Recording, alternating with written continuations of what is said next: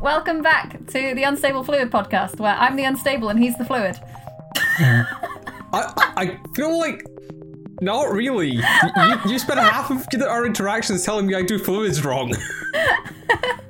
Yeah, but like if we're gonna pick one or the other, maybe I'm the unstable fluid and you're the podcast is maybe the better way around to do it. But possibly. How are you doing, Kat? I'm doing wonderful, thank you, Thomas. Yeah, it's new year, new something, I'm sure. Not necessarily me, but yeah, we're getting on with things. How are you? Yeah, not too bad. Sort of, again, yeah, new year, new many coding bugs, but actually some existing coding bugs. Basically, I have vaguely the same coding problems I had last year, but now with a new calendar year. We love the consistency. It's all good. It's nice to see things like not changing too much. Yeah, everything's consistently broken, yeah. Yeah, but there must be something new and exciting. Like, did new semester for you mean new modules or new study or anything exciting? It will do, but actually, technically, the new semester at Cardiff hasn't started yet. They're doing that horrible thing of exams after Christmas, which I never had. In school, I did. I had like prelims, or I guess you call them mocks in the rest of the UK. We had those in January, but after leaving high school and going to university, all our exams were before Christmas, so we actually got a break. It's worse. It's horrible for them. Fortunately, I don't have to do any exams, so... That was going to be my question. Do you have any? How does it feel to have like no exams over the Christmas period at all then? That must be nice. Actually, the last exam I did was in 2022. Oh. Because I didn't have final exams in my master's because my entire final semester was my project. All I had was a Viva, but it doesn't really count as an exam. It was give a 10-15 minute talk about my master's project and answer a couple of questions from people. Like, yeah. As far as the sit down in an exam hall exam, I haven't done one of them since 2022. Fair. I mean, presumably earlier than that, if online exams, or were they back in person by then? No, that was in person. My modules were tiny. My entire year was about 40 people by that point. So. Oh wow. Integrated master's year, so. Of course, you're very close to. I think my last exam was similar. Because I did some modules in my second year of PhD. I think that's 2021, maybe? I don't know how long I've been here anymore.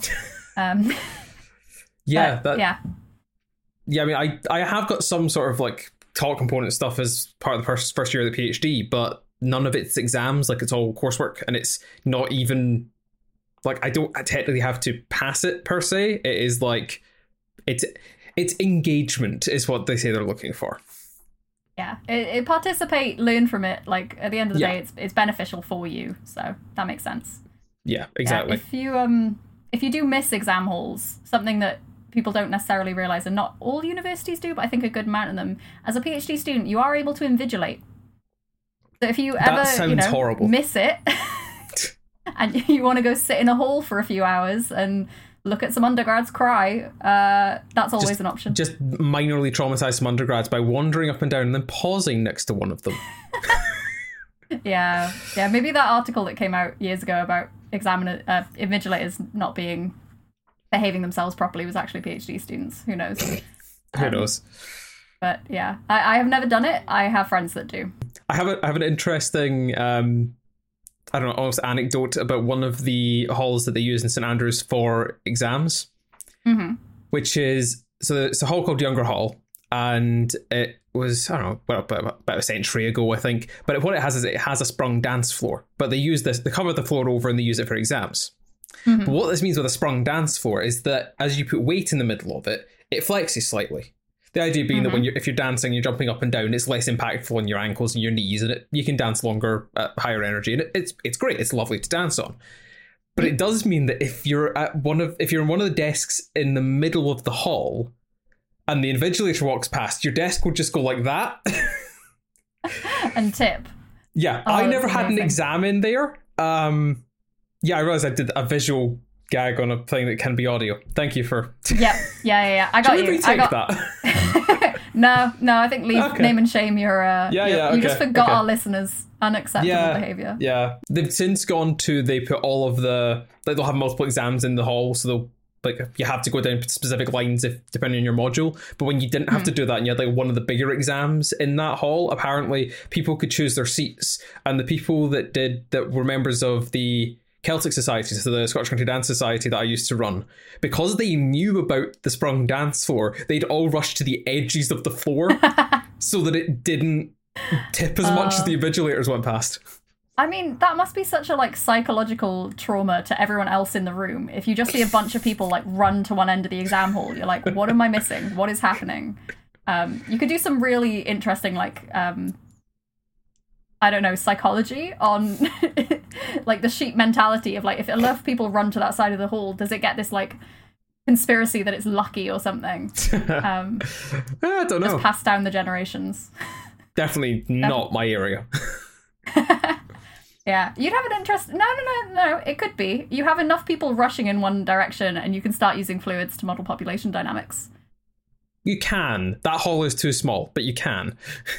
Not if we fit enough people in there.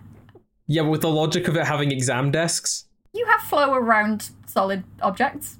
Yeah, fair. Shall we move on? Because the first thing we were going to talk about today is kind of PhD applications and interviews and that sort of thing, because assuming that all things go well and this comes out when we intend for it to come out, it's approximately the season of people doing PhD applications and interviews, at least in the UK. It is indeed. In other words, where I was this time last year. Yeah, I mean, I was a few more years ago than that, so I don't have the fear, I think, or like the panic response whenever I think about it anymore. I think more of like, oh yeah. Oh, good to know that goes away. Yeah, it does. It definitely does.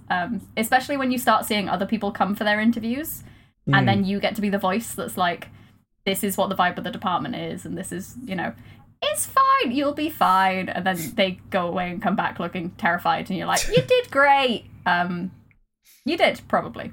It'll be fine. Yeah. But yeah, from your personal experience, how does it feel like a year on from your interviews? Do you have any more like insight into how you think they went? I don't know if I have more insight into how I think they went. I think I maybe have more insight as to why most of them didn't go well enough. But I think most of that insight is based on the fact that the last interview I did, which is the one I did for my CDT at Cardiff, CDT being Centre for Doctoral Training, specific type of PhD. The one I did then, I did at the end of my master's project when I had results, I had done analysis, and I could actually talk about doing the research. Whereas my other ones, I didn't even have data yet. So I had when they went to, can you talk about a research project that you've done or are doing? I had pretty much nothing to talk about because I was about 4 weeks in. I had no data yet. Yeah, I think that's something that it's definitely important to be aware of in like when in your academic year or academic career you do your interviews. You're going to be saying very different things. It's why actually people who leave academia and then come back later will often have a very good breadth of experience to talk about at their interview because they've already completed, say, a dissertation. They maybe have done projects. Whereas, yeah, as you say, if you're interviewing really early in your final academic year, the amount of research experience you might have is very slim. And it's why I think academics, if they know that you're interested in continuing on to do a PhD as an undergraduate, they really strongly encourage doing like summer research projects.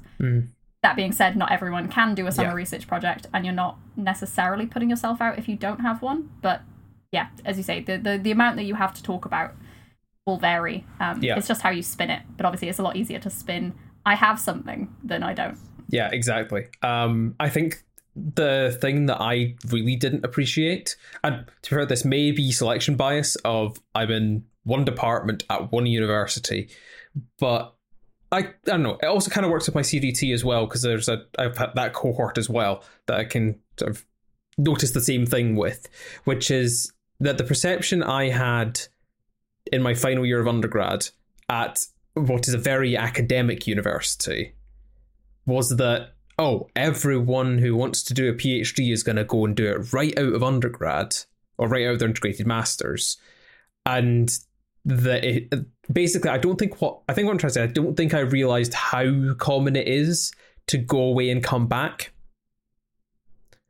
Whereas now that I'm in the first year of the PhD, I'm like, oh, right, I'm actually maybe in the minority, or it's at least roughly equal split of people that have come straight from doing an integrated master's or a master's degree, and people who've like gone away into industry or have gone and done something else for a year, even if it's just a gap year. Yeah, exactly. And there's definitely a fear, I think, that, there's a not stigma. I don't know what word I'm looking for here, but like there's this perception that if you deviate from the academic trajectory, that you're missing out. And it's something that you see at each sort of level of like, why did you take a gap year? Why did you not go to university straight away? Why did you not go straight into a master's? Why did you not go straight into a PhD? And the one I had actually was in Scotland. Why didn't you do direct entry? So why didn't you skip the first year if you could? Yeah. It's like you should be chasing that sort of permanent lectureship position as hard as you possibly can, or you're not really invested.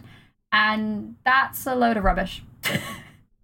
And luckily people are realizing this, and actually, seeing it from the other side of like who is good at research and not necessarily uniquely, but like there's not that big of a difference you're not missing out. You're going and getting life experience. Every single thing that you do is experience, and you can pull different aspects of your history to help in academia, and you can flip it the other way as well.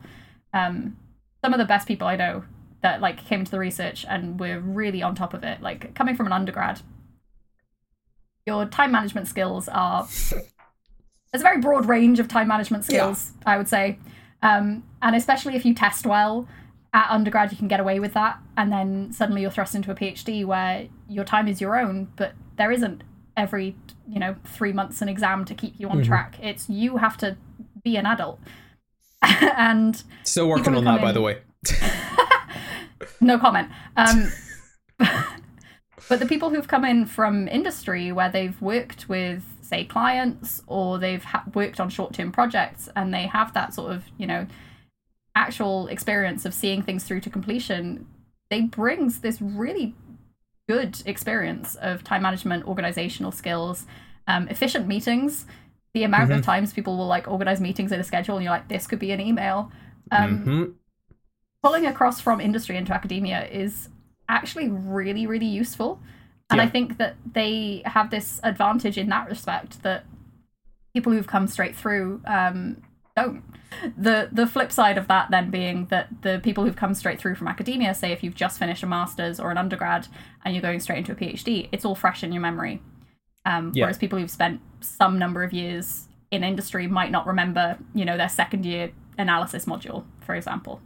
Yeah, definitely. But at the same time, that isn't always a bad thing, because what you end up doing in the PhD can be wildly different to what you've just been doing in the final years of your undergrad. Like, I spent the last sort of 6 months of my undergrad doing star formation, and I'm now doing galaxy evolution, which is a completely different area of astrophysics that I have had to spend so much time reading up on, because it's not a thing I focused on in my undergrad. That is exactly it. You don't know necessarily what you're going to be doing straight away, especially as part of a training center where you get this training year. The idea being that you have time to catch up. And something that people don't talk about a lot, I think, as well, when you're doing a PhD, yes, you have one main project, and if you're not part of a training center, you might get hired on a specific project. But there is going to be some element of training in that, typically about the 100-hour mark in maybe your first year or the first half of the PhD. So you have time to take extra courses during that period. If there's a gap in your knowledge that you feel like you could benefit from improving, there are resources available in most institutions to help with that. And if there's something not in your university, there are oftentimes groups of universities that will like share lectures at the graduate level. I think the one that Cardiff is part of is called Magic. I'm not can't sure. remember what the one I'm part of is. I think that's math specific, but I know that in Scotland there's the Scottish Universities Physics Alliance, or SUPA. So no one's expecting you to kind of know everything straight off the bat. It's the entire, like, you can think of a PhD, the entire process as a training thing. Something I'm definitely telling myself at the end of it. It's like, I have learned so much in the last 4 years, and I know I have so much more to learn. But yeah, being faced with something that you don't know isn't always a bad thing. It's just, especially going back to the sort of interview side of things, it's knowing how to frame it. Yeah. It's acknowledging that. Don't hide it. Don't lie on your CV because they will find out. Oh, yeah. But framing it properly. Yeah. When it comes to interviews, the interviewers, they've done many of these before. They're I'm trying to put it politely. Their BS detectors are really finely tuned. Yeah. You get a lot of people applying, so they have to be able to cut it down quite quickly. Yeah. And that can work in your favor and against you sometimes. But yeah, like the thing that I find particularly amusing. So my training center, SAMBA, is the Statistical Applied Maths at Bath. And the kind of key thing in that is Statistical Applied Maths, which is kind of a merge of stats, probability, modeling.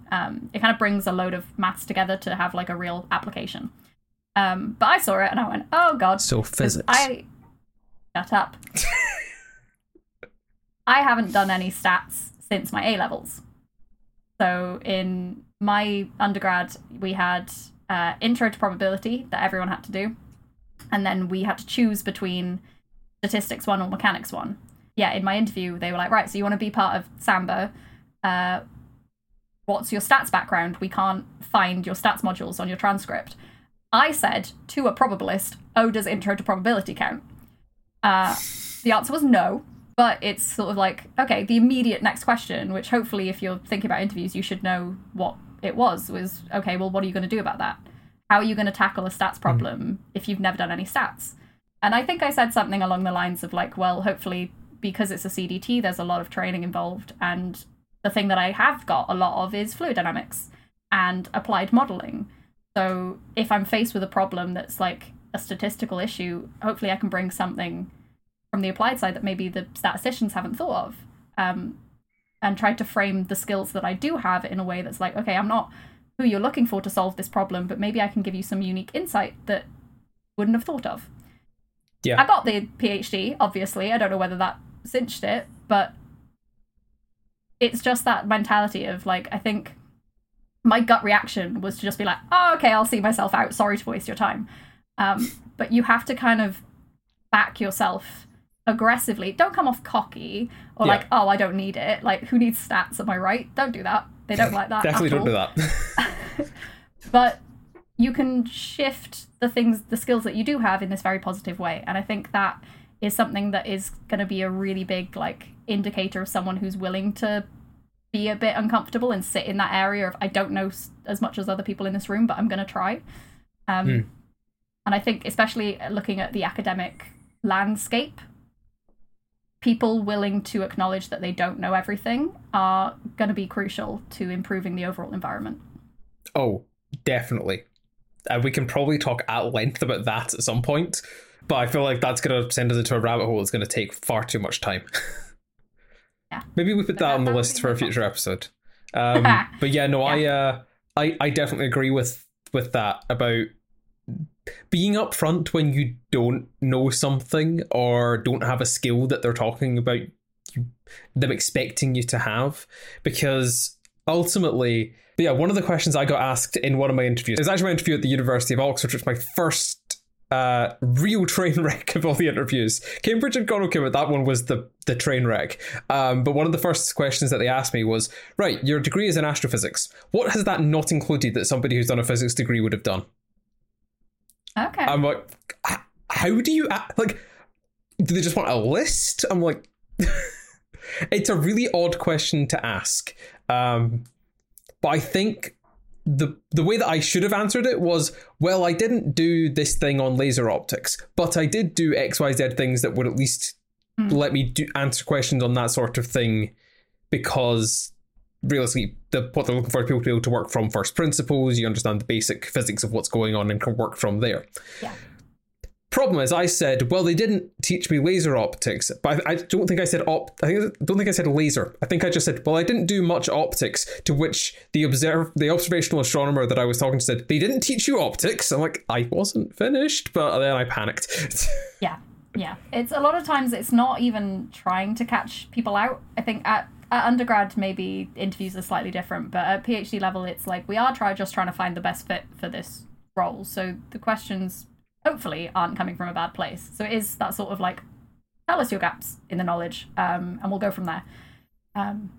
But yeah, the nerves taking over, really, really bad. The nerves thing, especially when you're somebody who's not really had to do interviews before, because I had no interviews in my undergrad. And then there is, particularly with that one at Oxford, it is that sort of thing of universities have reputations. And there can already be that feeling with places like that I don't belong here, or I maybe don't belong here. And as soon as something, something that would trigger a sort of nervous response, can be a bit of a, definitely, bit of a interesting thing to deal with. Yeah, and it is a big thing, and something I found interesting. So the interviews where I didn't feel went quite so well, and the offers I didn't get given, were all big interview days. So they were they have like one day where everyone comes in. Whereas the interviews that went really well for me were ones where it was small groups or just one-on-one conversations. So seeing other people interviewing, I think, had a big factor in how stressed I was, because suddenly I'm talking to these people that I'm competing against in some way, and you know, the imposter syndrome kicks in, and it's very like, oh god, what, I'm not as clever as these people, and these people are chatting, and everyone's just like nerding out about maths because that's what mathematicians do. And suddenly you're like, oh, I didn't know that, and that put me in a bad way, I think, before an interview. Whereas, yeah, smaller groups or the situations where I got a chance to talk to the PhD students, the Samba interview, we had cake. All the PhD students had cake beforehand, and it was just a social situation for the PhDs, and that was really nice, and that like calmed me down in a way. Whereas everyone in their suits getting ready for Oxford interviews, and everyone's like, oh, did you revise this? Do you know this? Oh god, they asked this in this interview. It's like going into an exam. Everyone has their own kind of way of prepping for it. Yeah, and actually, now that you say that, it was the same. I hadn't noticed that before, but the ones that I really didn't do as well at were the ones that were big interview days. Mm-hmm. Yeah, I don't think I'd noticed that before, but I think it makes a difference. I think... Yeah, like the one that I got was the chillest interview because it was like quarter of an hour on Zoom. It was my last one. Like there was no, I don't know, hyping up before it. Yeah. And like there are going to be people that really enjoy those big environments where you get to just like nerd out with loads of people, and you know, I think there are aspects of that's really nice, because there have been people that I met on interview days where neither of us got that position, but I've seen them at conferences later on, and like that's really cute. You get to network really early on, but it's knowing what works for you, and kind of adapting your expectation going into it match. Yeah, no, I think that's definitely right. But I feel like we've spent quite a lot of time talking about interviews at this point. Yeah. I guess maybe if you could sum up the one key bit of advice for somebody that's sort of maybe being faced with a barrage of PhD interviews, or maybe even just one interview, what would be the big thing you would say to them? The main thing I think that is important is that you're interviewing them as well. And I know that is potentially, they might have been told this already, but I think it is something that is so important to remember, is like if you go into an interview and you learn in that interview that the position isn't exactly what you thought it was, or you don't click with the supervisor in the way that you thought you would, or I actually had this, I went into an interview and I was like, I'm applying for this topic, and they were like, oh, we're not hiring for that topic, we're actually doing this topic.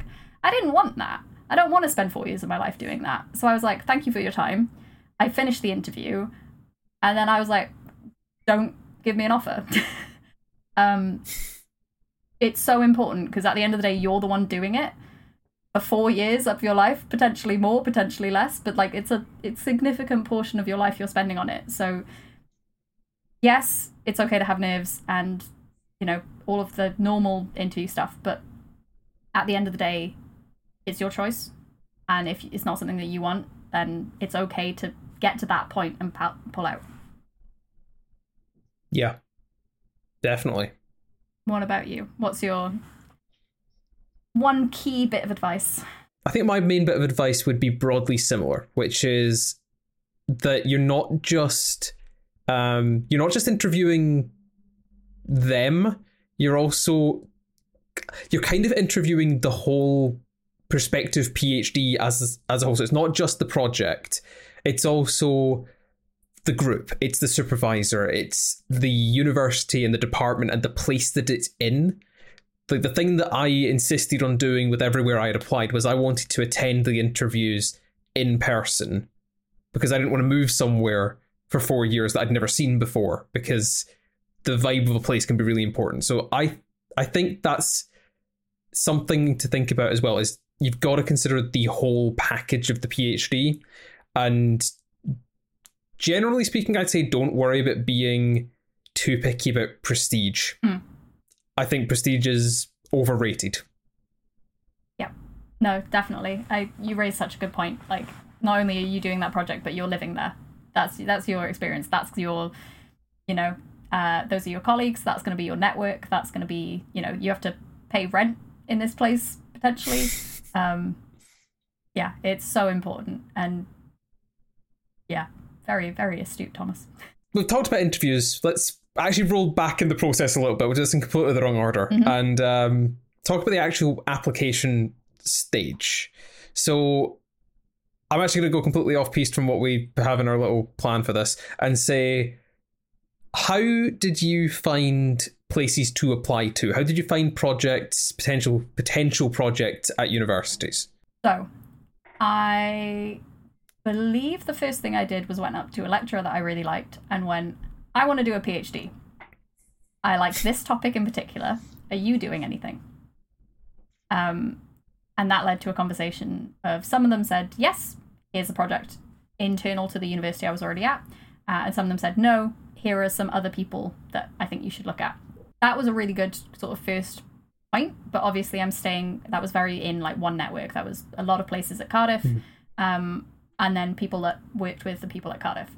The next thing I did was talk to other PhD students who I'd, like my tutors and people I knew in the department, and was like, what do I do? I think Google how to apply for a PhD. And that then led me to findaphd.com, which is a website that has a load of PhDs in a load of different subjects on it, and universities kind of post, it's kind of like a job search site, but for PhDs. And then it was a case of, if I couldn't find something I liked on that, so I found a few things I was kind of interested in, I went through a load of university websites and Googled on, or searched on each university page, research here, postgrad here, any PhDs on offer. That was a nightmare. Yep. And I strongly don't recommend doing it, because for maths at least, I believe there are 73 universities offering PhDs across the UK, and they all have varying website designs. And they're almost all terrible. You said it, not me. Oh, I do not care if anyone judges me for this. University websites are awful. Almost all of them. And actually, the more unforgivable thing about university websites is that they will do a redesign and make it worse. But anyway, I digress. I went through a very similar process to you. My first port of call was the guy that I'd done my summer project with and was going to be doing my master's project with. And I was like, I'm interested in this stuff. Any chance you'd be offering any PhD project in this area? And that did lead to an application for a project. I spoke to somebody else and then sort of worked out that their research area wasn't quite for me. But yeah, that's sort of my initial protocol. I did not find findaphd.com or whatever the hell it is. Yeah, I did not find findaphd.com. I did find jobs.ac.uk, which does have some PhD stuff on it. A lot of it is more senior sort of postdocs and lectureships and such. Yeah. But there are some PhD things on it. But even once I think I did then later find findaphd.com, but what I also found was that a lot of PhDs are not advertised on there. Yep.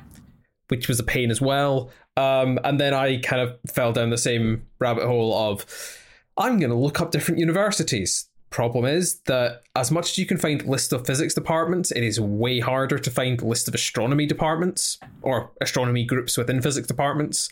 So I don't know. The way I found a lot of things, I was going to sort of look at universities and see if they had stuff, was I went through the papers that I was looking at for my master's project pre-review. Like that's in the UK, that's in the UK, that's in the UK, and went down all of them. Okay. Not the best way to do it. I found out there was groups like Southampton and stuff that did not collaborate with the other groups I'd found.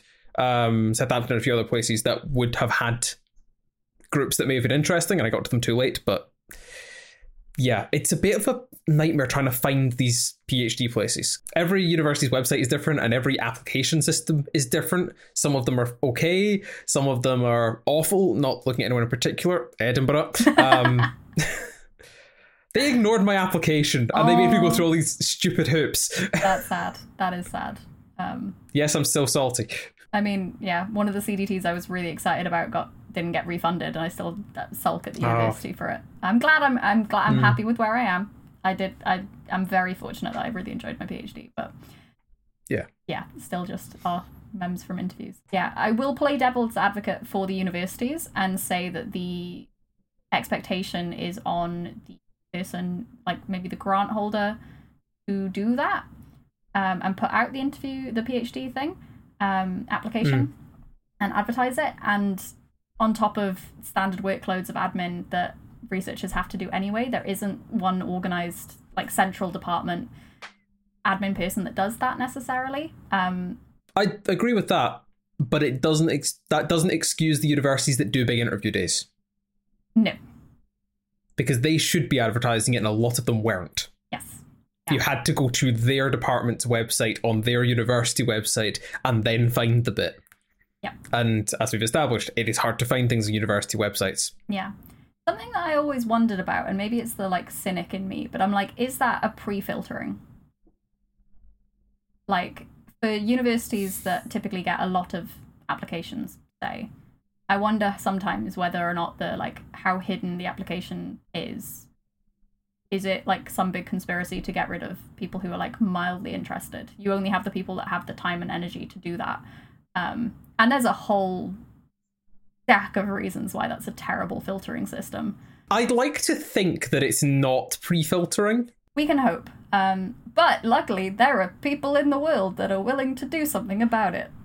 Don't know why I went to news presenter voice. I don't know. Can I segue to this? Yeah, go on. So I hated the interview process so much, and it wound me up so much that I said no more. I put my foot down, I had a little tantrum, and I was like, right, maths PhDs in the UK. Had your Gandalf moments. Everyone shall pass. Accessibility should never be the limiting factor to someone wanting to do a PhD. Like, I think everyone should have all of the information as easy as possible, and just because some unis can pay for really nice websites and really beautiful designs, and they have, marketing teams for it, and then other universities, it's just one guy who's really passionate about getting everyone in, but they don't have time or money to do so. That should not be the limiting factor. So I got together with another PhD student in maths, and we made an event called PhD Your Way. The idea being that it's your route into a PhD. So we took the job fair model of let's bring all of the jobs to one place, and we did that for PhDs. So I have successfully, for the last 2 years, I'm going to use the word bullied because I believe I have over 20 universities across the UK to take part in this day, and give me all their information about how to apply for their maths PhDs and get PhDs from the departments to come and talk about what it's like there, and bring them all into one day so that applicants can have all the information side by side. So, you have the information about like how many people are in an office in Strathclyde versus University of East Anglia, and it's side by side in the same format, so you're not like rummaging around different websites to find it.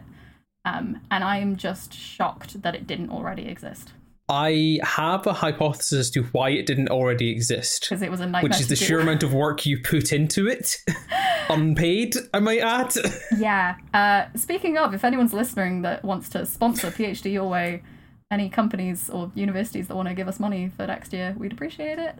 Thank you. You can also sponsor the podcast. I don't know if we're doing that, but we are now. Give us... I mean, if you want to give us money, I'm not exactly going to say... Okay, I might say no depending on who you are, but... Yeah, we have standards. Low standards, but standards. So this is the event that we've kicked off, and unfortunately it does only for the minute exist in maths. If it becomes a bigger thing, which it has potential to, we could see something similar for everything else. But yeah, I personally spent, I think, 16 hours going through every single university website in the UK, checking whether or not they did maths undergrad, checking whether or not they did maths PhDs, and finding a contact to email the university being like, hello, give me all your information, please. It took me 16 hours of just sat on my laptop doing that. And if every single PhD applicant is doing that, that's ridiculous. That should not be the way it is. Quite frankly, the ridiculous amount of duplication of effort. Yes. Yeah. So let me do it for you. But specifically only for maths, unfortunately. I will continue to re-emphasize that. It would be nice if more things like that could exist, but it requires people who have the time and willingness and ability to do that. Yeah. I mean, watch this space. Who knows? Maybe we go corporate and global and, I don't know, throw a few more buzzwords in there, but have people to do it. But hopefully, like... At the very least, it shows a willingness for academics, because everyone I've spoken to is like, that's amazing, we should do that. And it's like, yeah. So, but if you're applying in the next 1 to 2 years, I would say, unless you want to do a maths PhD, I can't help. It's always worth looking out for things vaguely like it, though. Yes. Things that are at least talking about even just how to find it. Yes. Which is one of the hardest things. Like I said, I missed out on applying to certain departments because I didn't know they had astro groups because it was badly publicized. Yeah. And I think networks are going to be the main thing that help in that. So depending on sort of any groups that you're in, there are lots of people that, like, I'm not an isolated person. I'm not like, I'm the only one that cares about it. There are so many people that care about it. So there are loads of different initiatives. Again, math specific because that's my background, but I can name Piscopia as one, is a initiative trying to get women and non-binary people in maths undergrad through to PhD. And they post information, they help with adverts, and it supports a network. And I think there are these small isolated groups of, like, if you are part of, if whatever your sort of subject, like, reach out, Google, see if there are, like, those sorts of networks for you. And that can be a really nice way, because at the very least, if there's not, here's a big list of all the PhD opportunities, there might be a few PhD students that know other people. I feel like we've talked at fairly long length about the whole PhD application interview stuff. Shall we do the middle word in the podcast name and actually talk about fluids for once? Oh, scary. Yeah, go on. Okay. Pretend that that's not literally our jobs, but, like, yeah, let's do it. What do you want to know? What do you want to talk about? What's the problem? Right. My suggestion, and this is going to probably also encompass our problem of the week section of the, or problem of the week, month.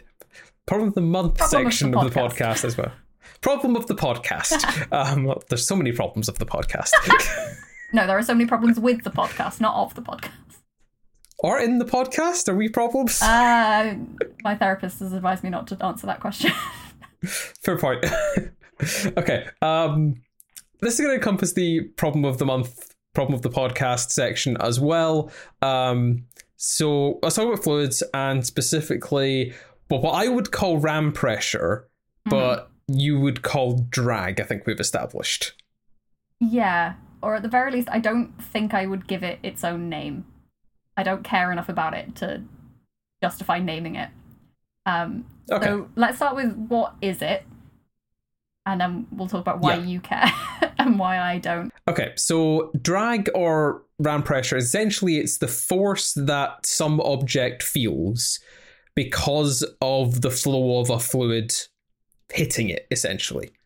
So examples would be the force something feels as it flies through the atmosphere or falls through the atmosphere, or the force that you feel when you... the force that you feel if you dive into a swimming pool, the force from the water that slows you down, or the force that you feel when, like when you're washing your hands, the force of the water on your hands. So that is all essentially the same force. It is a flow of a fluid, either air or water in the examples that I used there, that exerts a force on some object. Now I could go into the physical examples of what actually a force is, which is just a change of momentum. It is it's the thing hitting the object and then changing direction. Its momentum being changed, so you feel a force.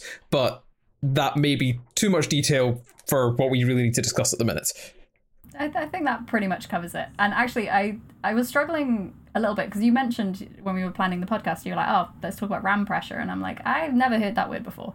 And is it one of those things that like our physicists and engineers and mathematicians all care about slightly different things in the system, or is it like we just call things differently? Great example of that is like linear regression. If you go off on that tangent, like different people do it differently and call it different things, but you're all speaking different languages but talking about the same thing. And I think the main one, like personally with my fluids experience, is that more often than not I don't actually care about the solid bodies. So it's kind of twofold. When I look at flow going past something or flow acting on something, typically I'll shift frame of reference so that the thing, if you have flow, like a ball falling, say, falling through the air, and I'm stood watching it do that, I can see that the ball is moving and the air is kind of like being pushed out of the way and then moving around it. If I was going to model that using fluid dynamics, I would fix the ball in space, and I would have the air rushing past it faster because it relative. So we look at things moving past solid objects.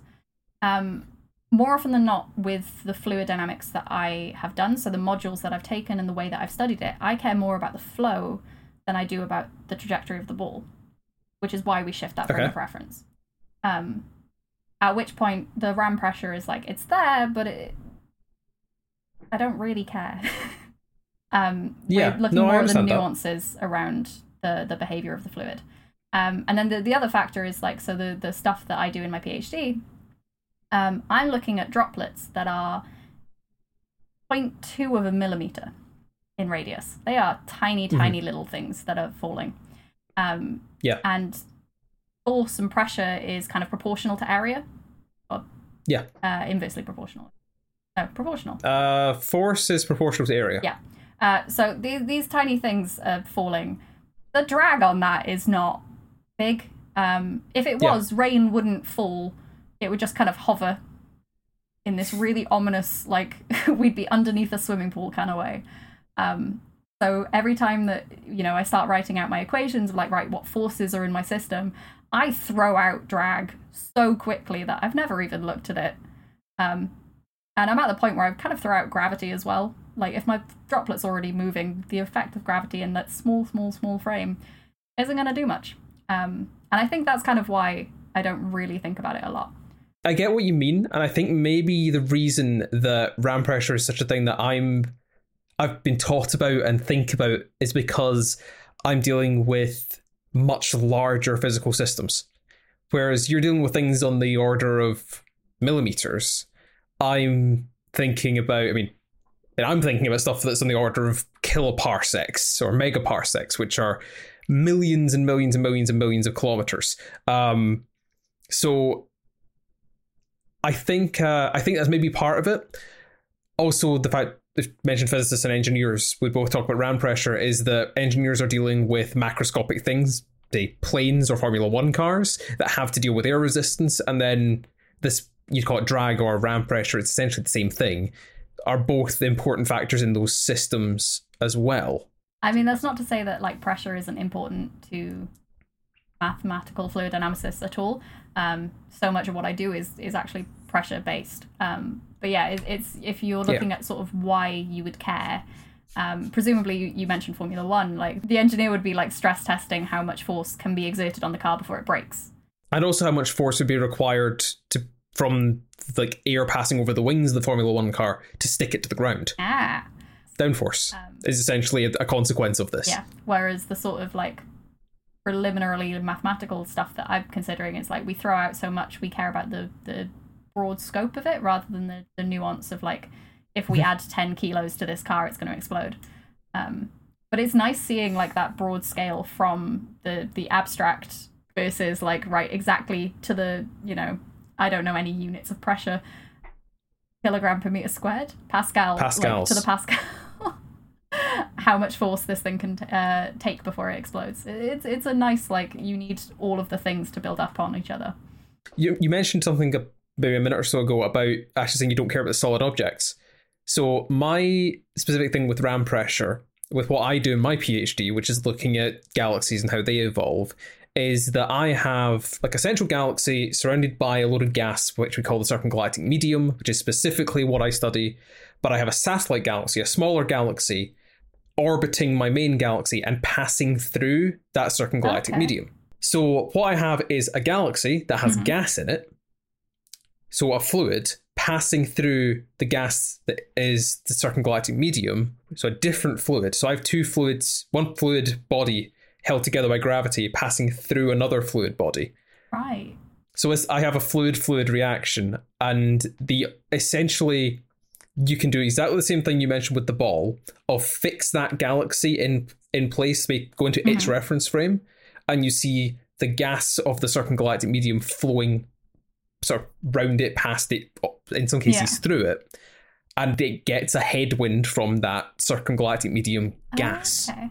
And what I'm specifically studying at the minute is how the pressure, the headwind pressure, the ram pressure from that circumgalactic medium gas, how that affects the gas in the galaxy. And the main reaction you get there is that the gas from the circumgalactic medium actually removes the gas from the galaxy. It's called ram pressure stripping. You strip the gas away from the galaxy. Okay, yeah, because I was going to ask, like, if you've got two fluids, like, presumably there's some, like, mixing or turbulence going on there. So is it instead this sort of, like, outer shell? You do get some. Healing, almost. Kinda. So, yeah. I'm still working out exactly the physics that goes on the micro scale, and doing a lot of reading around that. But that is essentially what happens. You get some mixing. And as far as I know, some of that circumgalactic medium gas will get brought into the galaxy, but there's other stuff that will get stripped away as well. Because a galaxy isn't like a point object. You've got this expansive thing. And maybe the stuff that hits the middle of the galaxy has to go through the densest regions. Maybe some of it will get held onto, but the outer layers will get stripped away because they're held on less strongly because they're further from the bulk of the mass. That's really cool. Yeah, that's terrifying. But that's currently what I need to look into, is how... It's exactly how the stuff is stripped. That's my job for next week. Very cool. You managed to sneak some actual PhD in there as well. Yeah. It happens occasionally.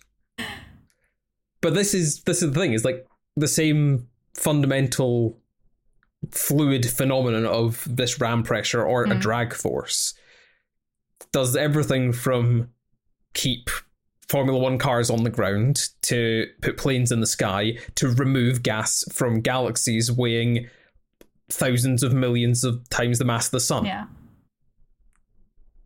It's all the same phenomenon, just on vastly different scales. Yeah, no, definitely. There's an entire subset of looking at sets of equations, that non-dimensionalization, like remove your length scale, remove your time scale, and then suddenly you have one equation that can be applied at, you know, all sorts of scales. I mean, you mentioned drag lift, and then you said about planes, so you now have to tell us, how do planes fly? Okay, how do planes fly? Right. Okay, so essentially, I have to explain how an aerofoil works without being able to mime. Yep. Right. Okay. Right. So planes have wings. This much we know. But a wing isn't just like a plank of wood. It's not flat. A wing is three-dimensional. It has some amount of shape. And essentially, what it has is two curved surfaces, a top surface and a bottom surface. So the top surface will be concave? Convex? Concave? Convex? I don't know. One of those. Convex. Concave is the one that bends in. Concave is a cave. It bends inwards. Convex is vexingly outwards. I don't know. Sure, there's a rhyme there. Yeah. So a wing has a shape. So the top layer will be a concave curve. So it has a curve that starts at one point, goes to a maximum point, and goes to a lower point at the end. That's the rough shape of the top of a wing. The bottom of the wing, it has this sort of upside down sine wave shape where you've got a convex part and then a concave part. And what you get with this shape is that the top side of the wing, air will flow over it, and it will go over that at a higher velocity, a higher speed, and therefore a lower pressure than the air going underneath the wing. Underneath the wing, it will move slower, it will have a higher pressure, and this creates some unequal pressure between the bottom of the wing and the top of the wing. And what fluids want to do is equalize pressure. So this generates a lifting force. The high pressure under the wing lifts the wing and therefore lifts the aircraft into where the low pressure is, and that's how planes take off. And this lifting force requires a sufficient amount of low pressure above, high pressure below, which you only get by going fast, which is why we use jet engines. Beautiful. Do you know the name? Yeah. Did that make sense? I mean, I followed along. I'm not an engineer.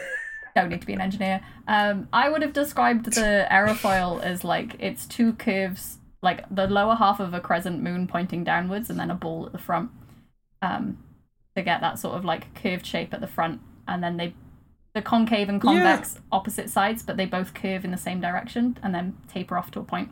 If you want a really good explanation with like video graphics, go watch the real engineering videos on the 787. There we go. I was watching those recently. That's the only reason I can explain this. I thought you were going to say we're going to make one, and I'm like, bloody hell, okay. So it is this kind of key principle. Do you know what it's called? You told me earlier. I think it's Bernoulli's principle, right? So this guy Bernoulli is he did a lot of stuff. He did so much stuff in fluid dynamics. He's just absolute chaos. But the main Bernoulli principle is this sort of region of low pressure, high pressure correlating with high speed, low speed. And there are some really cool, he did an experiment on it by having this like tube that was thicker at both ends and thinner in the middle, and then you could measure the velocity in those regions because the thinner tube has higher pressure, and the outer tube, the fatter tube, has lower pressure. If you think about trying to squish a balloon, for example, you're increasing the pressure in that area by decreasing the area. Volume, thank you. And it's the same sort of thing with fluid dynamics, and everything wants to leave a high pressure environment. So, but it's really cool. I remember when I did I think I was in second year of undergrad when we did aerofoil, and we learned that this is what gives the lifting force. And it's just one of those, like, I think it's such a nice introduction to fluid dynamics because you're like, that's so cool. Yeah. And oftentimes when you meet people in the street and you say you do fluid dynamics, as you do, they ask how do planes fly. So it's a good one to have in your back pocket as like, it's just Bernoulli's principle, isn't it? Yeah, like I've managed to do the basic introduction to fluid mechanics at the end of episode 3. Yeah. Gosh. This is all in the wrong order. It's fine. We'll end off with, hi, I'm Kat. I do a PhD in fluid dynamics. Cut. No. Good discussion on a couple of different things there. I think we've covered a decent amount of things.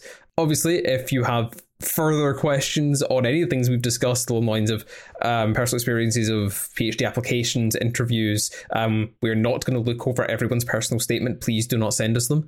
I was going to say when you started talking, I'm like, no. That being said, we're more than willing to have chats in a broader sense. Yeah. about things. Specifically, the best way to get us to actually respond to things is suggest topics for us to talk about in our podcast, because this is time that we have to talk about this sort of stuff. Exactly. And we should hopefully be doing this more regularly. He says cursing us. Oh, yeah, no. Undoubtedly. But yeah. Listen, the podcast comes out when the podcast comes out, okay? Yeah, exactly. The easiest way to actually contact us if you want to ask any questions, give feedback, suggest topics for future episodes of the podcast is either contact us on social media. So Instagram, we are at Unstable Fluid Podcast, and on Twitter, well, it's not Twitter anymore, on X, the platform formerly known as Twitter, we are at Unstable Fluid. And if you want to email us, that is unstablefluidpodcast@gmail.com. Thank you for coming with us on this chaotic journey through episode 3, and we will see you in episode 4 when that eventually comes out. Yep, all of the things. Look after yourselves. See you next time. Or hear you next time. Wait, we won't. We won't hear them. I'll hear you, though. So I stand by what I said. I could just turn the mic off.